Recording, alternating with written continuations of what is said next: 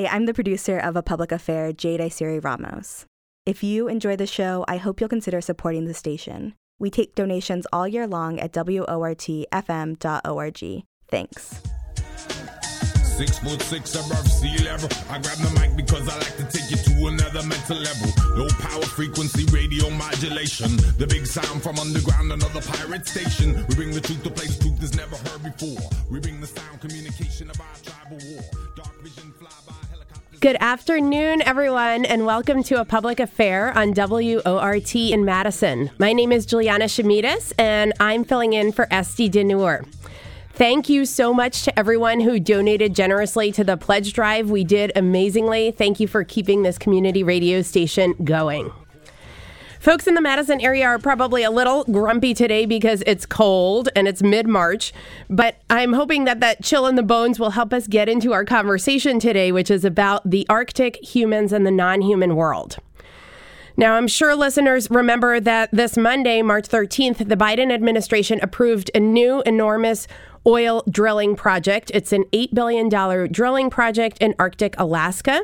This was despite Biden's campaign promises to halt drilling on federal lands and despite the opposition of environmentalists and local indigenous groups. There are lots of concerns about this project, which is led by the oil giant ConocoPhillips.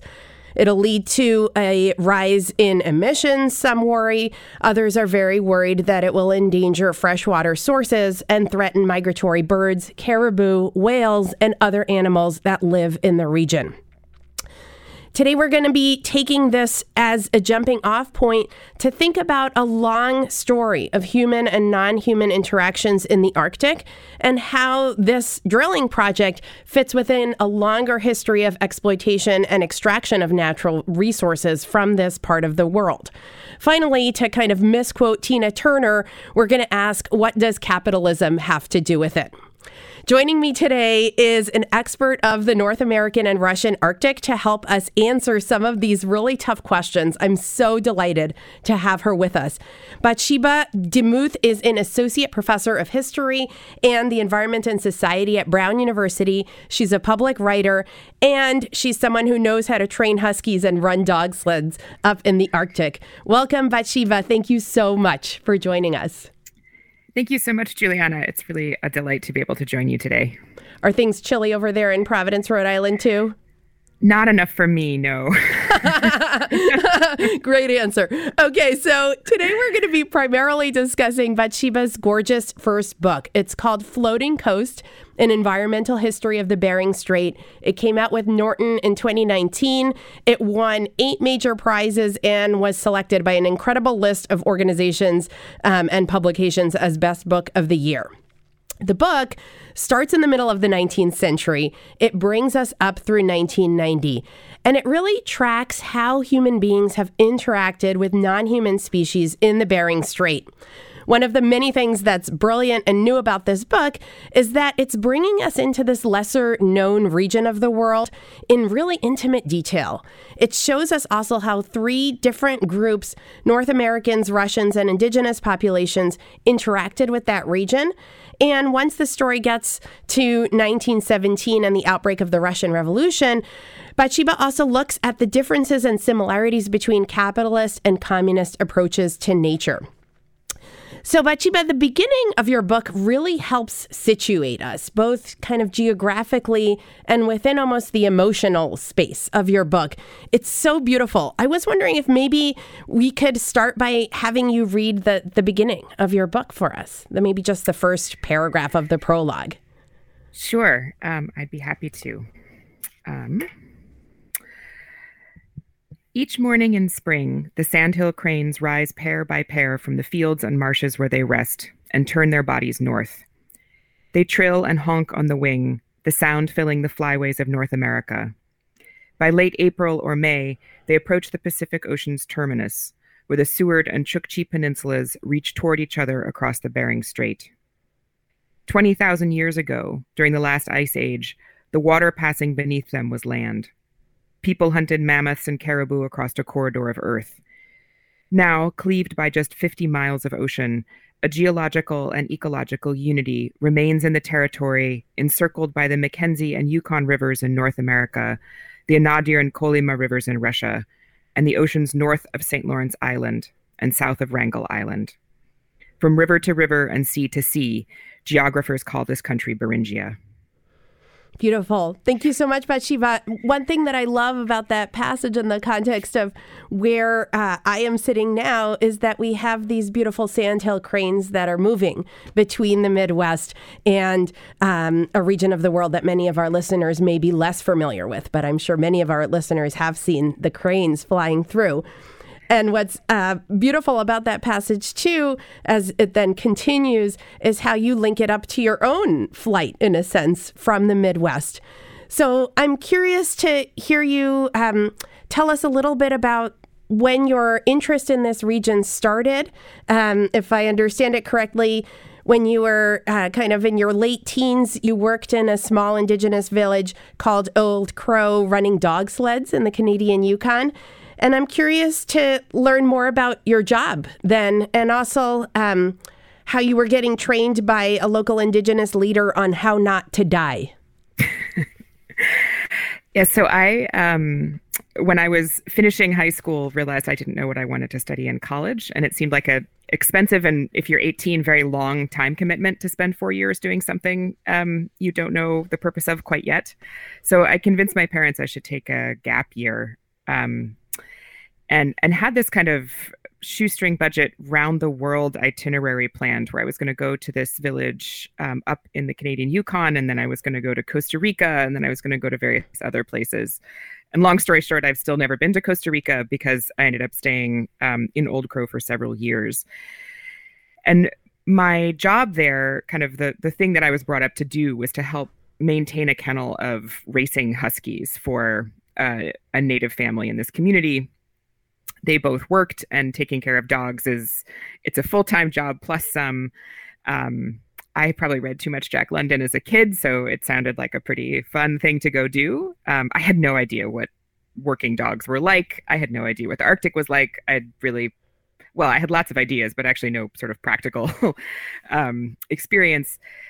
And so when I arrived, I realized pretty quickly how radically out of my depth I was, as somebody who, came from the Midwest. I grew up in a little town about 3 hours from Madison, not used to being at the bottom of the food chain, or at least not at the top of the food chain, which became very clear to me very fast.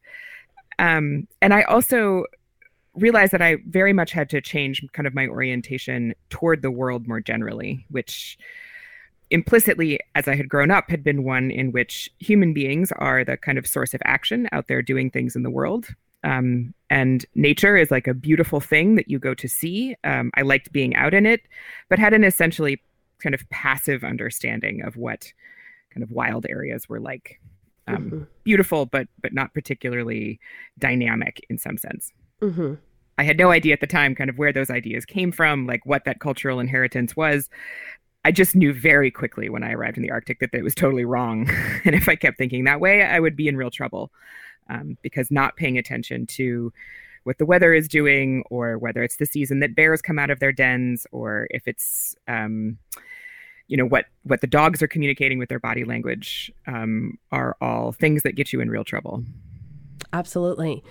So since most of us probably have not been up in these regions, can you just give us a visceral sense of some of the things that you remember being struck by initially in terms of what the area looked like, felt like, smelled like, etc.? Anything that kind of viscerally stays with you? Yes. So I arrived there in early August, which is somewhere between the end of summer and the beginning of fall. Old Crow is about 80 miles north of the Arctic Circle, so the days are getting noticeably shorter week by week. And I remember being incredibly struck just by the size of the country, right? Even coming from the edge of the Great Plains, where obviously we have, pretty dramatic vistas once you get out of the driftless region, particularly. But just the kind of scale of land between where human beings lived was really dramatic, right? It's a several hours flight from Dawson City, which is several hours from Whitehorse. Neither of these are very populous places.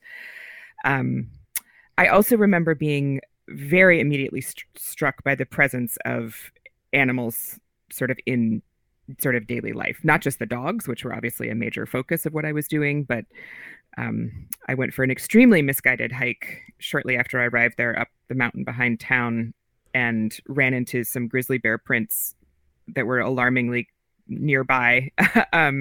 And, you know, hearing wolves and seeing caribou within a couple of weeks of landing, just the kind of separation that I think often exists in more even rural spaces in the lower 48 was just not there.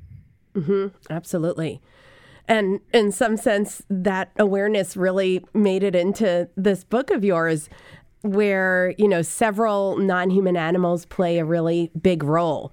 There are whales, there are walruses, there are caribou, there are salmon, there are other animals as well.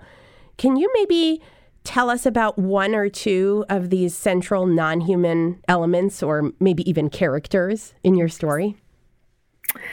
So interestingly, after all of that I just said about how much the kind of presence of animals was this memory that stayed with me from my first moments up in the north, when I started researching this book, I actually did not plan it to exist around particular animals. I had gone intending to write a history of two towns, one on each side of the Bering Strait, and sort of compare them through the 20th century.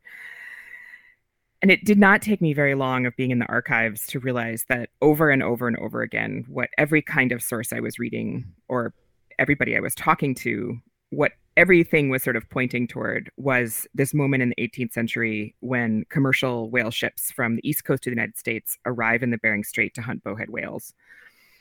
And then that sent me kind of down this months-long rabbit hole of learning about bowhead whales, who end up being kind of a major character in the book, in part because they are just such fascinating animals. They're enormous. They can weigh 100 tons. They're more than 40% fat by volume. So they're just these incredible layers of blubber on their bodies that they kind of generate for themselves by sifting krill out of the Bering Sea. They can live for centuries. Like the whale that I open the book with is one who died when Bill Clinton was president and was born, maybe when Thomas Jefferson was president, right? So they're as long lived as some countries are, longer lived than the Soviet Union. And they have this incredibly important role in the lives of people along the Bering Strait far before this era of commercial whaling. So they are integral for Yupik and Inupiaq communities, both in Russia and in the United States, for whom they have been food and shelter and warmth for thousands of years. And kind of beyond that have been critical pieces of sort of the social fabric of human life, right? That social fabric is extended beyond including just human beings to including whales and other kinds of animals. So after I did this giant deep dive, I actually realized that this entire story in some way pivots on the ways in which different human societies have understood and related with this particular species and what those consequences have been. Fascinating. And in your story, you also pay a lot of attention to Indigenous voices and Indigenous understandings of the world. So I was curious to ask you to explain how local Yupik and Inupiaq communities situated these non-human elements, whales, walruses, etc., within their very rich understandings of what time meant, of what life was all about.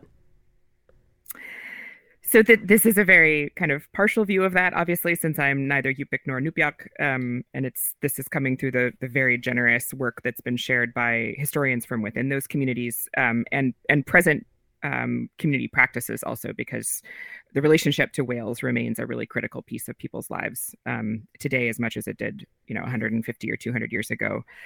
And I think that for folks who understand hunting in kind of a Western framework, where often what it entails is somebody going out and kind of proclaiming a sense of dominance over a particular animal by killing it. I think the most extreme form of that is trophy hunting, but I think it permeates kind of other forms of Western hunting where it's a bit of an act of conquest. That whale hunting and other kinds of hunting practices around the circumpolar north are often far more focused on the fact that human beings are so incredibly reliant on these animals and reliant on these animals dying so that people don't starve over the winter and have enough furs to wear if they're hunting caribou, that it is more an act of supplication than it is one of dominance. And that kind of runs not just in a sort of vague orientation, but in the ways in which people understand whales as animals that observe human beings, that are kind of keeping track of what people are up to and are capable of making moral judgments based on what they're observing within human societies. So if you are not kind to your children and you're not generous to your elders, or if you are cruel to other animals, or sort of generally not a sort of upstanding person in your community, that will be reflected in your ability to hunt successfully. So it is kind of the moral judgment of the whales themselves that is critical to people being able to hunt, but also forms the way that people are expected to act within their own social worlds. Wow. So, this understanding of whales in particular as being capable of making moral judgments, and your success or failure as a hunter in part depends on how you live your life, seems miles apart from how many of the commercial whalers of the mid-19th century thought about their practice and about the animals they were hunting. Your book really starts in the mid-19th century, and there you explain how whaling is an important part of how the United States became an imperial power in the Pacific. And then you say, quote, "Whales and their killers made manifest destiny maritime." Can you explain what you mean by that? Yeah, so I think that one of the things that, there's kind of a romantic view of 19th century whaling now. It kind of comes with a lot of lovely scrimshaw art and people's vague memories of having read Moby Dick in college. And I think sometimes what that overshadows is that for the United States, which, in this period sort of directly prior to, during, and then right after the Civil War, is a moment when the United States is actively and sometimes quite violently expanding its territory, right? And it's doing it over land by pushing west through kind of wars of conquest on the Great Plains and further south. And it's also doing it at sea. And kind of in the maritime space, that sense of expansion is often actually led by commercial interests, and then the military or the Navy specifically kind of follows. And these whaling fleets were kind of at the sharp point of the U.S. imperial project in many ways. They were driven themselves to go further and further, first south in the Atlantic, and then once they come around South America, kind of north through the Pacific, because they had whaled out the species that they were capable of hunting that were closer to home. So their own kind of need to be able to hunt whales is what's pushing them. But as they go, they're, of course, mapping territories where American presence has not been or was very small before that, and charting waters and sort of acting as an edge of kind of U.S. empire, all the way up to the Bering Strait, which when they first arrive is technically on the kind of maps that Europeans and Americans paid attention to, still owned by the Russian Empire. If you're just joining us, you're listening to A Public Affair on WORT in Madison. My name is Juliana Shamidas, and this hour we're talking about natural resource exploitation in the Arctic with Bathsheba Demuth. If you have questions about the Arctic, its history, natural resources, if you have lessons that you have learned from the non-natural world that you'd like to share, feel free to give us a call at 608-256-2001. So fascinating, Bathsheba, to learn about whaling as, figuratively and literally the sharp point of American imperialism. I'm curious to now think about communism and capitalism side by side, because that's something that you do so masterfully in the book, and something that's so special about this region, which, bizarrely enough, very few scholars have taken advantage of this issue, which is that it's a region that bridges two supposedly very distant and distinct parts of the world, North America and Eurasia. And the distances are tiny. As I was researching this show, I learned that in 1987, a young American swimmer, for instance, decided to help ease Cold War tensions by swimming between an Alaskan island and an island in the Soviet Union. And it was just a distance of 2.7 miles. Very striking, So I'd love for you to take us up to the period after the Russian Revolution. One would expect, on first blush, that the communist relationship with commerce and the natural world would be different from how North American capitalist exploiters did their business. Was it different? That was absolutely my expectation when I started this book, quite naively, when I trotted off to the archives, was to basically be able to think with this part of the world to understand the kind of contrast between sort of socialist development and its relationship with an environment and the capitalist counterpart. And what I found is that in many cases, I think out of a combination of actually having some similarities in the kind of core way that both the kind of Marxist project in the Soviet Union and the capitalist project in the United States understood what a human being was and what the kind of proper relationship between a human and the kind of world around them. I think there's more shared there than I expected. And that contributed to some moments of confluence. I think also the environments that the Soviet Union and the United States were operating in themselves played a role. I think one of the places this is most striking is that for the United States, which kind of has this moment of boom whaling in the 19th century, the Soviet Union in the 20th century basically goes on to do exactly the same thing. And with exactly the same consequences for whales, which are extremely dire, and in some cases push some species fairly close to extinction.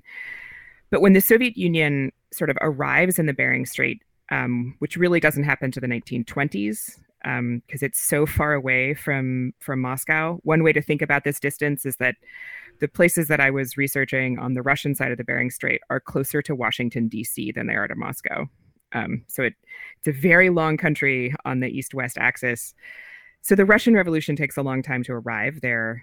And when it does, the kind of early Soviet planners look at capitalist whaling and say, this is an unbelievably exploitative and wasteful practice. They kind of hold it up as the kind of ultimate in just sort of capitalist miseries, both because of the way it treats laborers on whale ships, which is not usually a job that many people are just desperately seeking to do, and because it has such an enormous kind of ecological toll.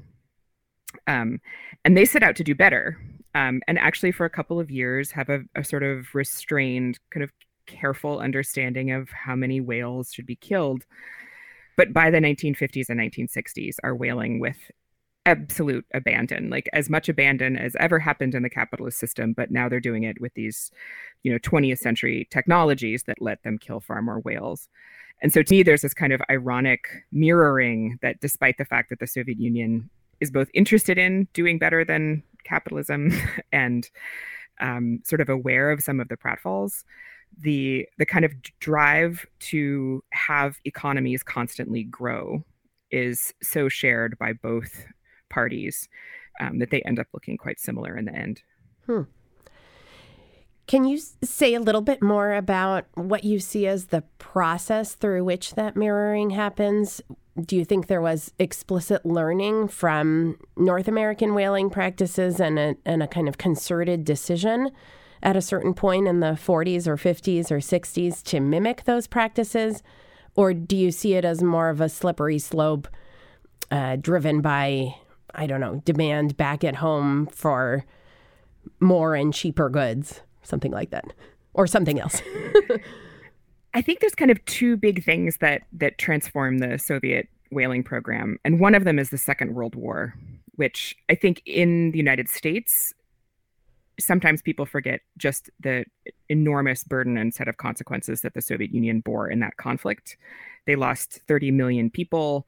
Most of the industry has to be pulled back on the east of the Ural Mountains. So basically imagine picking up all of your heavy industry and trying to move it over a mountain range in the middle of a war so that you can have kind of any productive industry left.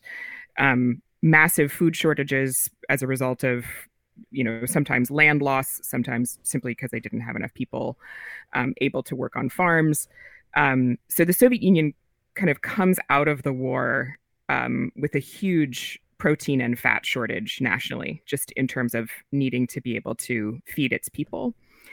And I found actually a letter in the Soviet archives written by the captain of the Far Eastern whaling fleet, who at the time had one ship.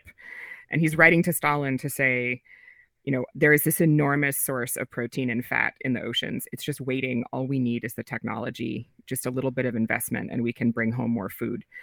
And so that is a really kind of existential reason that I think pushes the kind of Soviet whaling industry in that early period. But I think once it gets going, there's kind of an internal momentum within the Soviet economic process, which is not driven by market demand the way that it would be, on the US side, if the US had been eating whale in the 20th century. It's driven by the kind of Soviet planning process, which sort of each year sets out the kind of target numbers for every industry. And those target numbers have an enormous amount of ideological baggage to them. They're not just like, please make this many pairs of shoes if you work in, your factory. It comes with the idea that if you're making that number of shoes, you're also making socialism real. And if you make more than that number of shoes, you're making socialism real faster. So that there's huge kind of pressure put on people to not just kind of meet the planned goals, but to exceed them. And initially, whaling, because of all the new technology that the Soviet Union has, these big, fossil fuel powered factory fleets, they can constantly exceed the plan. So if you are on one of these Soviet whaling ships, you're not just, a nice worker getting their job done. You're a hero of socialist labor.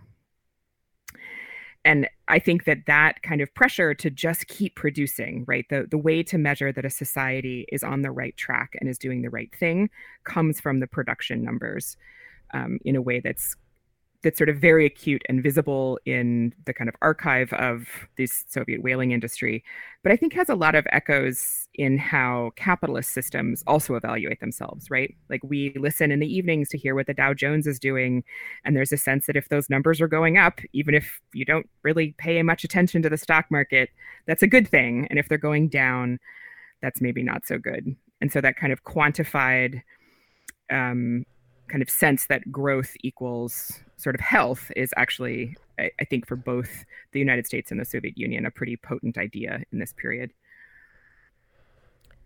It's really interesting how, despite the fact that capitalism and socialism are so different as human economic endeavors, they could end up having kind of similar ecological consequences, as your book shows. So one thing that I wanted to ask you about was about these kind of three distinct categories, right? The North American, the indigenous, and the Russian, and then Soviet. I was interested in seeing whether you noticed on the ground instances of cross-pollination, instances in which there were attempts by one of your groups to win over other groups to their understandings of the environment, to their understandings of how to generate wealth sustainably for a society, et cetera.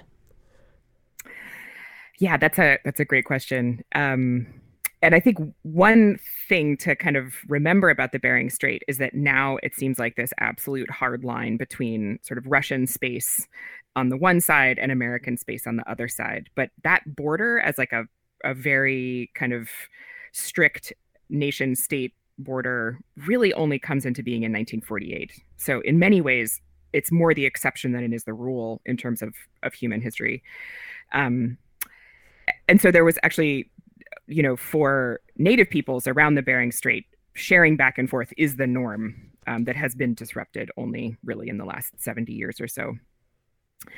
And I think even once the United States and the Soviet Union, who always kind of look at each other askance, the early Soviet planners actually spend a lot of time looking at U.S. education policy in Alaska. They have very similar ideas about wanting to come in and, quote, civilize indigenous populations by kind of enforcing literacy and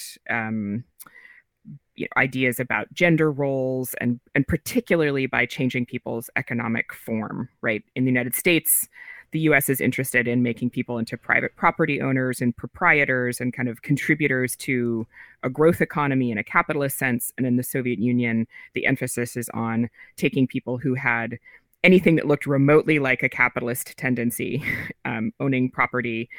In the case of the folks who live inland on the Chukchi Peninsula, the Chukchi people, they owned private property in the form of reindeer herds. The Soviet Union wanted to get rid of those.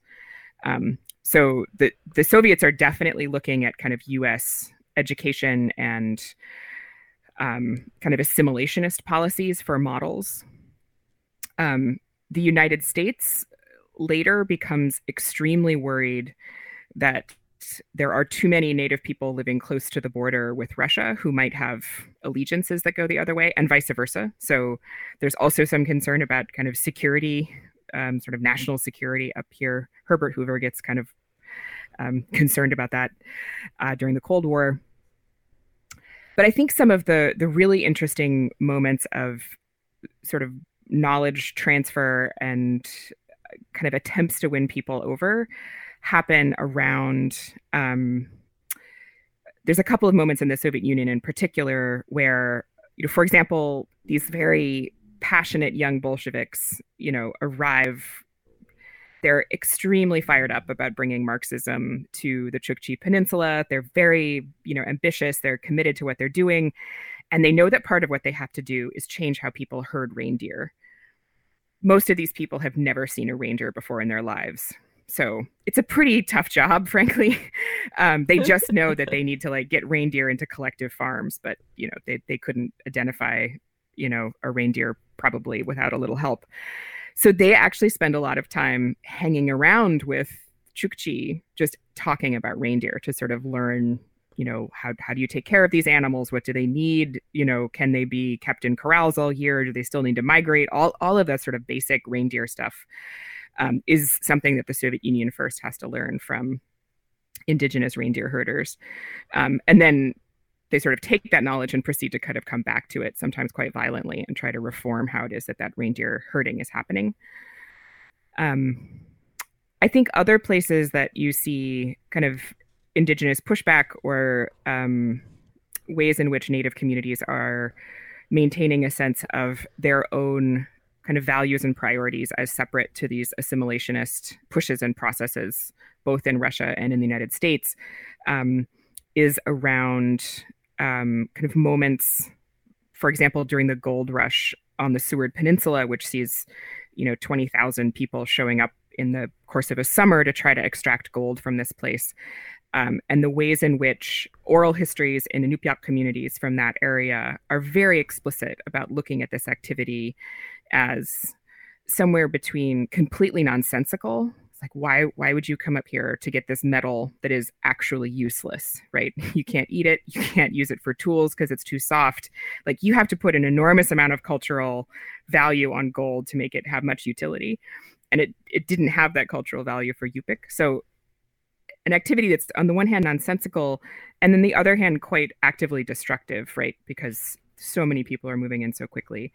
And there are very, cogent and I think perceptive kind of diagnoses of the way that capitalism strips people of sometimes of their autonomy that Yupik observers make of these gold rushers, that they're all coming in, they're all doing the same thing. They all seem to be totally possessed by this kind of one goal. They're not attached to families or to communities. The kind of these free-floating people, there's no one to take care of them when they get sick, which, if you think about it as kind of a diagnosis of some of the primary ills of an extraordinarily capitalist society, they're pretty spot on. Wow. Yeah, absolutely. I mean, it runs counter to the idea that capitalism sets you free and allows the individual to determine their own destiny when you have, clearly another story that indigenous communities are seeing unfolding before their eyes. That's really fascinating. as you were talking about strategies of resistance of the Native communities in this area, I wondered if you could situate your story within a current day context that many of our listeners would be familiar with, and the strategies of resistance that present day Indigenous communities are using to resist theft and seizure of natural resources within their territories. How do you see your story teaching us something within that broader framework? I mean, I think for one thing, nothing in this story is particularly new to Indigenous folks at all, right? Who don't need taught this history. I think more generally, to me, what the kind of history that I found around the Bering Strait is that the kind of habit of outsiders to come to this part of the world with the expectation that they can take as many resources as they need with very little consequence is an old one, right? It goes back to this period in the 19th century, and it just kind of unfurls sequentially. There's like a bunch of these rushes. There's an oil rush for whale oil. There's a gold rush for gold. There's an oil rush for petroleum in the 20th century and in the 21st century. And the dynamics of those booms are often really similar on the ground. They tend to leave a great deal of ecological chaos in their wake for the communities that are closest to wherever this boom is happening. There's also an enormous social chaos. The gold rush being maybe the most kind of startling example, just because of the sheer numbers of people who came north so quickly and had to be fed and housed basically overnight.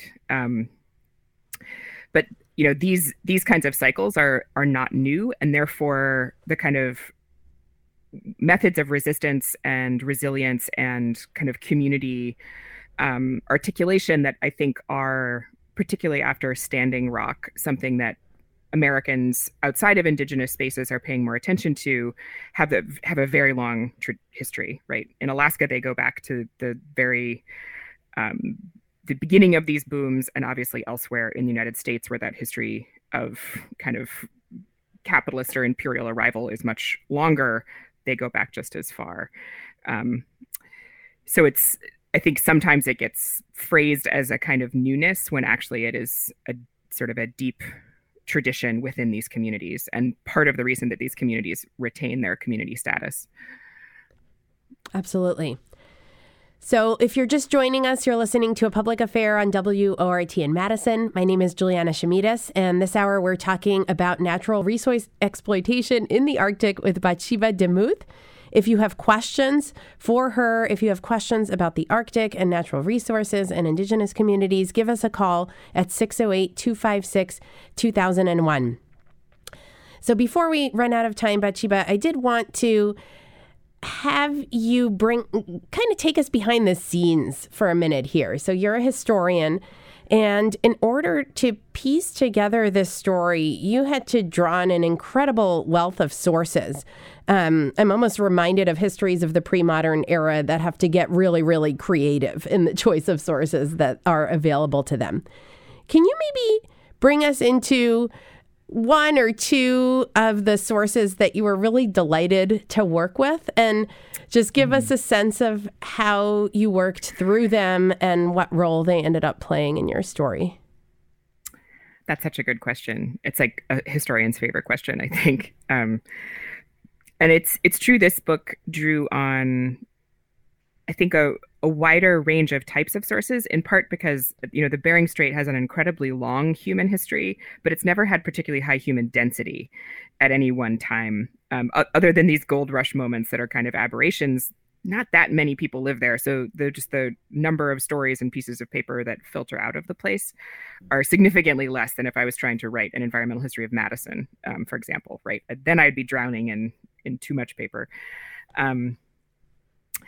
But that said, a lot of, particularly in the 20th century, when you're dealing with kind of what the United States and the Soviet Union produce at a kind of bureaucratic level about this place, there's a lot of similarity in those sources. So you're like, here I am reading another report about this year's, seal harvest in this village. And then you turn the page and you're reading the next year's report about the seal harvest in the same village. And there's not a lot of narrative or character depth in those pieces, right? They're very helpful for other reasons. So I think some of my favorite sources were places where you could find an identifiable person, or sort of get to know a person through seeing them in various places around the archives. One of those people who left a sort of short but very interesting kind of handwritten in Russian autobiography in an archive in Anadyr is this young man named Malu. He's a Yupik man who in the late 20s becomes a really kind of ardent Bolshevik. So he commits to the Soviet cause, and reading through the ways in which he kind of took in Marxist ideas about social life and economic life, and the ways that he used those sometimes to serve ends within his own community that had nothing to do with Marxism whatsoever. That was one of the most fascinating documents, and felt like a window into a moment in someone's life that very easily could have been unretrievable if he had not written this down and it had not survived for 100 years. So I think he was one of my favorite sources. I also felt in the sections on commercial whaling in the 19th century that there were a couple of logbook writers who kind of broke out of the model of just writing the latitude and the longitude and the weather and the number of whales killed, which is honestly what most whaling logbooks contain, and would actually sort of talk about what they were feeling. There was one logbook writer who was the most homesick person I have ever met. Like, this poor man was so miserable all the time and was just constantly pining for home and hated the food so much. But kind of within his diagnosis of why he was unhappy, you sort of got this picture of whaling ship life when they weren't actually killing whales, which is much of the time you're on a ship. And like, how do you keep yourself from sort of succumbing to the boredom? And so that was another place where I felt really honored in some ways to have been able to find those words. Excellent. So your story brings us relatively close to the modern day. Your book ends in 1990. How would you describe the importance of the rise of the environmentalist movement and what happened thereafter in your story? So I think the kind of mainstream American environmental movements show up in a couple of places in this book. There's some progressive era, early 1900s kind of wildlife regulations that are really, they kind of come out of the Teddy Roosevelt school of wildlife preservation, right? You want some wildlife left over so that very masculine American elites can go hunt things. That's a little too glib, but that's a lot of the content there. And some of those laws end up arriving in Alaska by the early 20th century. And then there's another kind of wave of environmental activism, as probably many of your listeners know, in the 60s and the 70s. And versions of that really focus on whaling. So the other place for me that environmentalism kind of bumps into this story very explicitly is in Greenpeace's opposition to the Soviet commercial whaling fleet. So by the 20th century, the United States isn't whaling itself anymore. So whaling activists who are located in the US are for the most part protesting what the Soviet Union and to some extent Japan are doing with their industrial whaling operations. And that's kind of a fascinating story. The Greenpeace gets its start actually as an anti-nuclear organization, and then finds out that both the US and the Soviet Union use the oil that sperm whales produce in their heads to lubricate intercontinental ballistic missiles. So Greenpeace sort of says, well, the fate of human beings at the hands of nuclear weapons and the fate of whales at the hands of whale hunters killing them for nuclear weapons are kind of, joined and become a sort of staunchly anti-whaling organization. And it's in kind of that conflict between these Soviet whaling ships and Greenpeace that you kind of most actively see that this kind of mainstream environmentalism bubbling up. And in a sense, though, Greenpeace also misunderstands the indigenous relationship with whaling. Yes, I'd say early Greenpeace and the kind of contemporary leadership at Greenpeace is working to kind of repair this history, but Greenpeace becomes such an anti-whaling organization that they are opposed to anybody whaling anywhere for any reason, including Indigenous people whaling for food and for cultural reasons. So Greenpeace does not have a particularly good reputation in native spaces in the North because of this history, which sometimes has been extremely somewhere between violent and rhetorically violent. It's not been a particularly pleasant one. And I think, Greenpeace's kind of position emerges from, in many ways, it's kind of the inverse of the idea that, people should be able to kill as many whales as they want to for industrial purposes. You just invert it and say people should never kill any whales at all. And both of those kind of keep a very fundamental separation between human beings and nature at their core.